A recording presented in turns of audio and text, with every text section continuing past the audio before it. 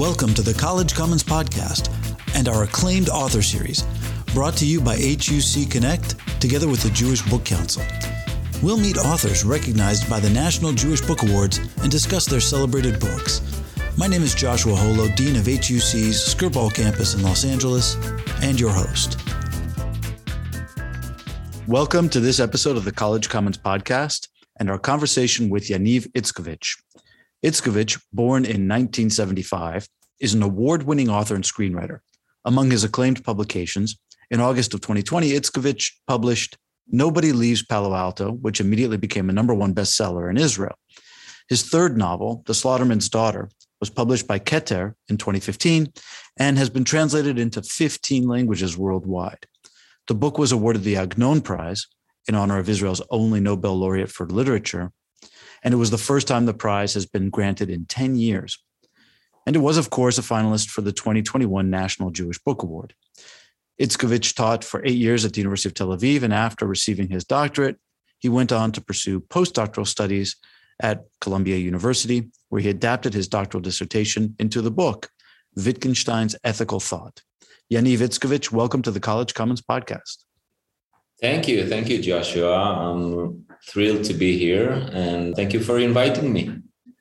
The Slaughterman's Daughter, the topic of our conversation today, is a wonderful and meandering tale of adventure and discovery in, of all places, Tsarist Russia. And it evokes many themes, and I'd like to ask you to introduce our listeners to two of those themes. The first is the historical setting. Walk us into the historical context of Tsarist persecution, Jewish emigration, and other major themes that you think help us live in the book. And the second theme is the backdrop of genre. Yiddish names and idiosyncratic personalities remind us of the Yiddish greats, Shalom Aleichem and others. Talk to us about your inspiration from the Yiddish story. To start with the settings, the historical settings of the novel, I actually didn't mean to write about Tsarist Russia or the Russian Empire. Actually, those two questions that you ask are in a sort of way interrelated, because I was just following the steps of my favorite writers, who you named, Shalom Aleichem and Mendeley and Berdichevsky, and I wanted to see the newspaper that they read. Because, when we write contemporary fiction, we live in a certain culture and a certain environment. So I was curious to see, when Shalom Aleichem woke up in the morning, which kind of newspaper did he read and what was in them? And so I encountered a newspaper that was written in Hebrew. This time, most Jewish people didn't speak Hebrew. They spoke Yiddish, but they knew some Hebrew, especially from synagogues and from the Bible and all those scripts. And there were two main newspapers in Hebrew at that time. One is Hamagid and the other one is Hamelitz. So I started to read Hamagid, and I was quite intrigued by, the stories. And then eventually I reached the ad section. And in the ad section, next to an ad for a hotel or a bank, there was this ad written by a miserable woman. This was the title of the ad. And she cried for the help of the community, of the Jewish community, to help her locate her husband, who left her alone with their children. And now she doesn't know where he went. And she's actually asking the help of the community. And I was shocked when I saw that. So I thought, okay, well, probably, one woman wrote a letter. And then I went to the next volume of the Hamagid newspaper, and I saw two more ads like that by two other women. And then I realized it was actually something that was going on in the Russian Empire towards the end of the 19th century. A lot of Jewish husbands just left their families. Some, went to the US which they called the Golden Medina. Some went to Palestine, the crazy ones, obviously.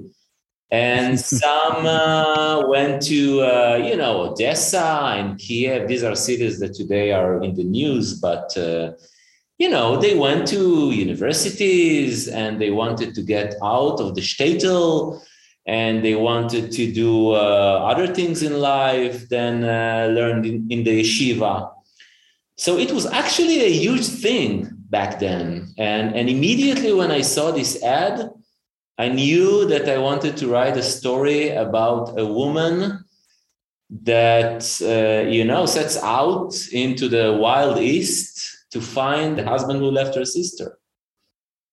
The description you gave of your inspiration leads me to my next question, because the story, as intimated by the title and the opening, this ad that you describe as in fact the opening of your book, is in many ways a story about women and womanhood. And though the title implies that there is only one Slaughterman's daughter, the motivation behind the story actually relies on the fact that there are two of them. Right. So I'd like to ask you to set up the contrast between the two sisters and what that means for your story. Well, when I read this ad, I started to think about these women back then, going out there and telling everyone that they're miserable and that they are poor and that they need help. On the other hand, it's a very courageous act, because we have a saying in Hebrew that you do the laundry inside the house, you don't put it outside. We have it in English too. You don't wash your dirty laundry. Exactly. In public, yeah. Exactly. And these women just, went out there in the newspaper with their full name. So actually, this contrast was already apparent in the very act of publishing this ad. And I wanted to kind of, split the identities of these two sisters, where one is, she wants to locate her husband. She wants him back. She's willing to forgive him. She just wants her traditional family and her life back again. And this other sister, which wants to help her sister on the one hand, but on the other hand, there's also an act of freedom here. She wants to execute her desire to be free, which was very hard for many women in the traditional Jewish world of the 19th century. The beginning story in the article that you put at the head of the book is not just about a certain act of freedom. It's a certain letting loose. And many of our listeners will be familiar with the phenomenon of the aguna, or the woman who is chained to an unproductive marriage with the husband either absent or recalcitrant, and the woman unable to get on with her life, short of a divorce. And the two sisters are very different, one wanting to help the sister cut the relationship and get a divorce, and the other sister, the one who's actually married, wanting to find a way to stay married. Actually, a very interesting story I have about what you just said is that a few days after I encountered this ad in the newspaper in Hamadid, I went to Jerusalem, and in one of the billboards in Jerusalem, I saw an ad of a traditional Orthodox Jewish woman, and I'm talking now about 2010 or something like that, crying for the help of the Jewish community in Jerusalem to help her locate her husband who left her, as you say, aguna. So immediately when I saw that, I realized that although I'm going to write what we call historical fiction, it resonates with what's happening today. So it was very meaningful to me to see that these very same themes are also present nowadays. And actually, it's a big problem in Israel and in the Jewish world in general. The College Commons podcast is proud to be part of HUC Connect, the Hebrew Union College's online platform for continuing education. HUC Connect features 4 programs: webinars, live conversations with social and cultural influencers on topics of civil society, arts and culture, religion, and redefining allyship, Community Connect, ready-made lesson plans for synagogue and community learning, the Masterclass, live sessions of Judaica with HUC faculty exclusively for our alumni. Enroll soon because seats are limited. And of course, the College Commons podcast, in-depth conversations with Judaism's leading thinkers. For more information about HUC Connect and all it has to offer, visit huc.edu/HUC Connect. And now, back to our program. Above and beyond the story, I want to talk a little bit about language. Every language has idioms and terms that it captures better than any other language. I have a friend from Brazil who loves the English term nosebleeds to refer to the altitude of the uppermost section of stadium seating, as we all use very commonly. Right. And Yiddish is famous for this expressive quality, and you pepper your story with Yiddish terms. Right. So for fun, famously, the definition of schlemiel and schlemazel is traditionally this. A schlemiel is somebody who spills his soup, and the schlemazel is the person the soup lands on. What's your definition of schlemiel and schlemazel? Many people, when they read the book, they immediately ask me about the historical research. And, I had to dig into a lot of historical documents. And most times what you get in, academic works and historical books is not exactly what you need for fiction, because history is mostly, about the big things. And I was looking for the small stuff, the schlemazel and the schmiel and which kind of soup did they have for lunch. And so it was very complicated, I must admit. But on the other hand, the biggest challenge was the language. There were a lot of questions regarding how much Yiddish should be present in the book and what is the right texture for writing a book in the 21st century that goes back not only to the 19th century, but it also goes back to the shtetls of the 19th century.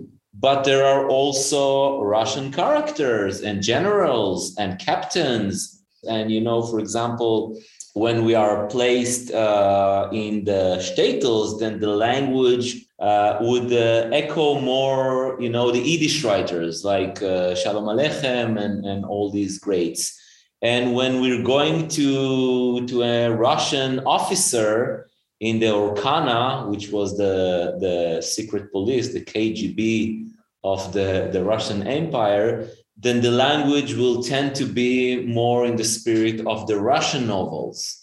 So if you're asking about the language, I think that this was the main challenge of finding the right mixture of present language and Yiddish and, the Russian novels and obviously the Bible and stuff like that.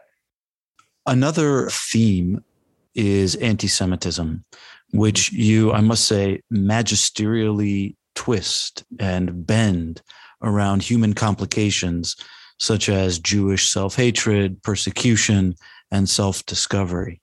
Mm-hmm. And because of the wonderful texture you bring to the book, you do something largely foreign to our thinking about anti-Semitism, which is this. You imbue it with a dollop of self-awareness. So I'd like to read a quote to you and ask a question about it. The quote is the following. There is no need to lecture Novak about how all humans are created in God's image. There's no need to tell him that a child can be shaped in any mold. You can raise them to think that sitting indoors and studying all day is normal. You can raise them to think that men walking around with side locks is normal. You can raise them to think that covering their heads at all times with either a hat or a yarmulke is normal. Novak knows all this and more, and yet he thinks they should at least have the decency to blend in. to make even just a minimal attempt to integrate with the rest of society. But precisely because he is aware of his instinctive dislike for Jews, Novak begins to wonder if he might have acted no better than a member of the rabble when he launched into his investigation without a shred of serious reflection. Close quote. I'd like you to introduce us to our antagonist, Novak, whom I referred to, and tell us what's going on here. We talked about all these great Yiddish writers, and the thing that most bothered me in their writings, and vice versa, by the way, you can say the same about the great Russian novelist, is that when they come to describe their own people, it's always very sensitive and with many details and many complications. And, you get the human state, as we like to say. But when they try to describe the other, when Shalom Aleichem or Berdichevsky described the Christians, and when Dostoevsky describes the Jews, then it's always stereotyped and it's always less complicated. And what I wanted to do in this, in my book, is to create a Russian antagonist whose name is Pyotr Novak, and to make him a real person. And I actually researched a lot about what is anti-Semitism and what is it that we call anti-Semitism. And, because growing up in Israel, I got the impression that the Jewish people in the shtetl were constantly persecuted. I had the feeling that if I was living in the shtetl, I would on a daily basis be cursed, and I don't know, people will throw stones, and some house will be burned. And actually, it wasn't like that. It was much more complicated.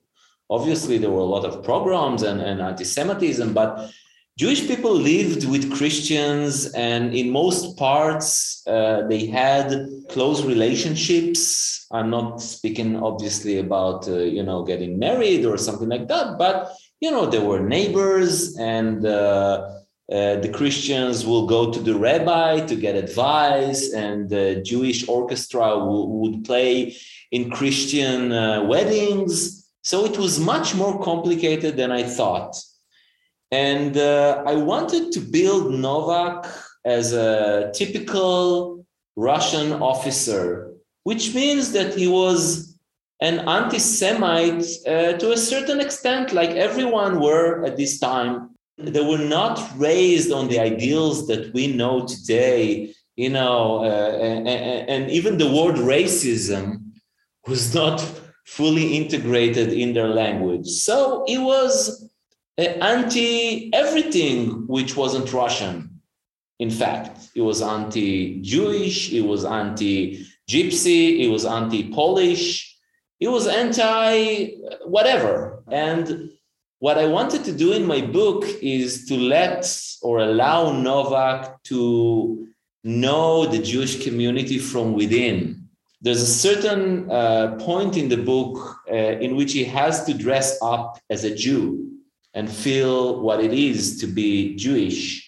And I think that I was very excited to write it, because I don't think it has been done before. And I really enjoy those parts, because imagine what it is for someone to become something that he utterly dislikes. I don't think that we in life have a lot of opportunity to experience that. And this is the power, and this is the fun that we have in fiction.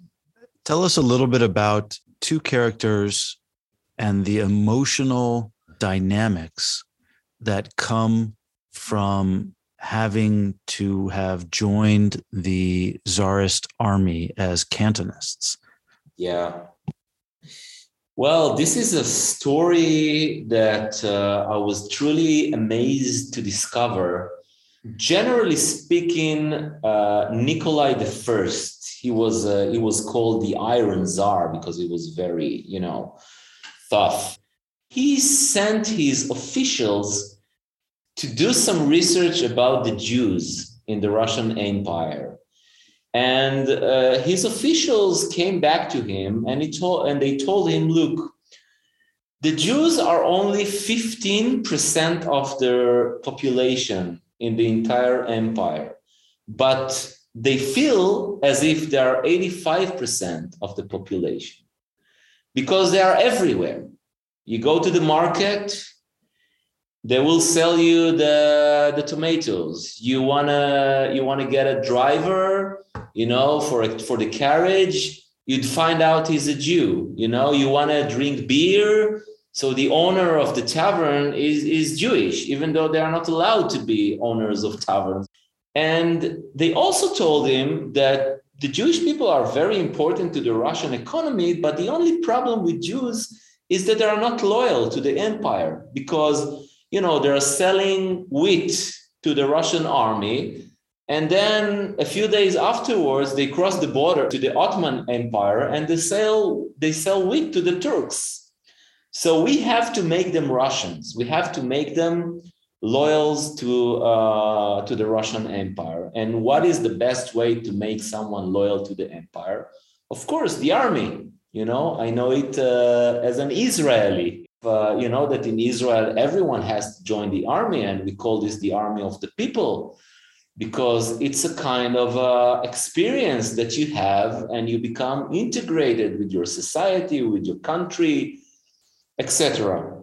So Nikolai I, the Iron Tsar, decided that he would order every Jewish community, every 1,000 people are required to give 3 heads for the Russian army. And this is where it becomes truly interesting because who would you choose out of your community to go to the army when you know that if they go to the army, they can no longer be Jewish? And for those people, it's equivalent to the fact that those 3 heads out of 1,000 will actually be dead because for Jewish Orthodox, if someone is not Jewish anymore, then he is more or less not alive in a sense.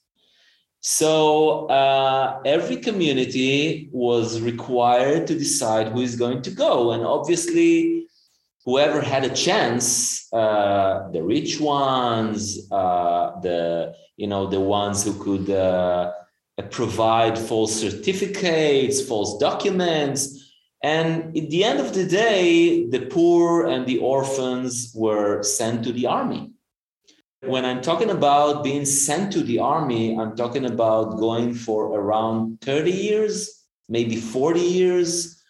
And it's actually devastating because when they came back to the very same shtetls that they departed from, some of the families refused to accept them back.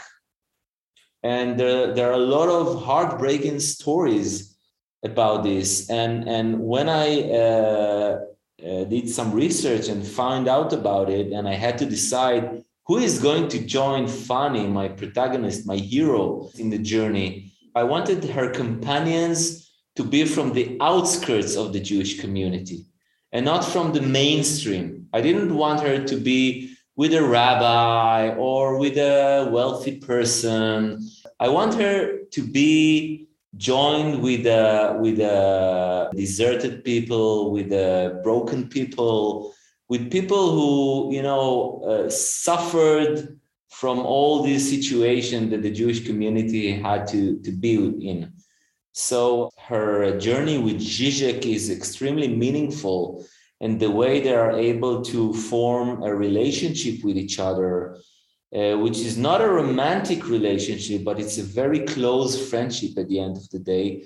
So I think that, the book in Hebrew is called Tikkun. Tikkun In the English translation, it will be something like rectify, redemption, repair, correction. So I think that one of the main questions of the book is whether the characters in the book were redeemed in some sense through this journey of Fanny. I'd like to ask a closing question. You've described your own process where you learned so much, and thank you for sharing it with us. The question I have is this. In the course of writing the story and researching it, what surprised you most or worried you most or saddened you the most as you figured out what to do with all of these things you were learning? Wow, that's a great question. Writing this book for me was a very personal and very emotional process of discovering myself as a Jew, as a person, as a human being, because, growing up in Israel, I don't know how it is in the US, but in Israel, basically the story that we learn from the first grade is that, the Jewish people and the biblical period, and then we were in exile for 2,000 years. And in exile, we suffered from all the things that everyone knows. And the peak was obviously the Holocaust. And after the Holocaust, we were redeemed by the state of Israel. And now we have to forget our period in the exile and revive our Judaism in the state of Israel and be strong and be Israeli, and this book took me to the land, to the real land of my ancestor, of my grandfather and grandmother and their grandfather and grandmothers. And it took me to the details. To understand myself is not to understand the big story of Israel. No, it's to understand exactly what did my grandfather eat when he woke up in the morning, and what were the intrigues inside the Jewish community, and what language did they speak, and what were their thoughts about Israel and Palestine. And for me, it was extremely emotional and personal, because I actually felt as if I'm discovering myself. Suddenly I looked at my family in a whole different perspective. I started to know more and more about where I come from. And it was extremely meaningful for me. And if you're asking what was, what saddened me, or what was the biggest revelation, is that I think that starting, this whole process and going through all these stations in Fanny's journey, I didn't mean that her journey would echo with a lot of themes that are relevant for today. But it actually happened, it actually happened that in every place that she went, and every encounter and every fight, something extremely resonant with what's going on today, at least in my country. And I'm talking about war, and I'm talking about occupation, and I'm talking about suffering, and I'm talking about loyalty, or how to make someone loyal to an idea or to a state. And all these issues are extremely relevant for my community and my society today. So I was actually a bit saddened to see that, although, we live probably in the best time for mankind, probably it's the best period, but still, there's a lot of work. Well, Yaniv Itzkovich, thank you for taking us on that journey with you in this amazing book, The Slaughterman's Daughter. and for the pleasure of your conversation. It's been really great to get to know you and to talk with you. Thank you. My pleasure. We hope you've enjoyed this episode of the College Commons Podcast, available wherever you listen to your podcasts. And check out HUC Connect, compelling conversations at the forefront of Jewish learning. For more information about all that HUC Connect has to offer, visit huc.edu/HUC Connect.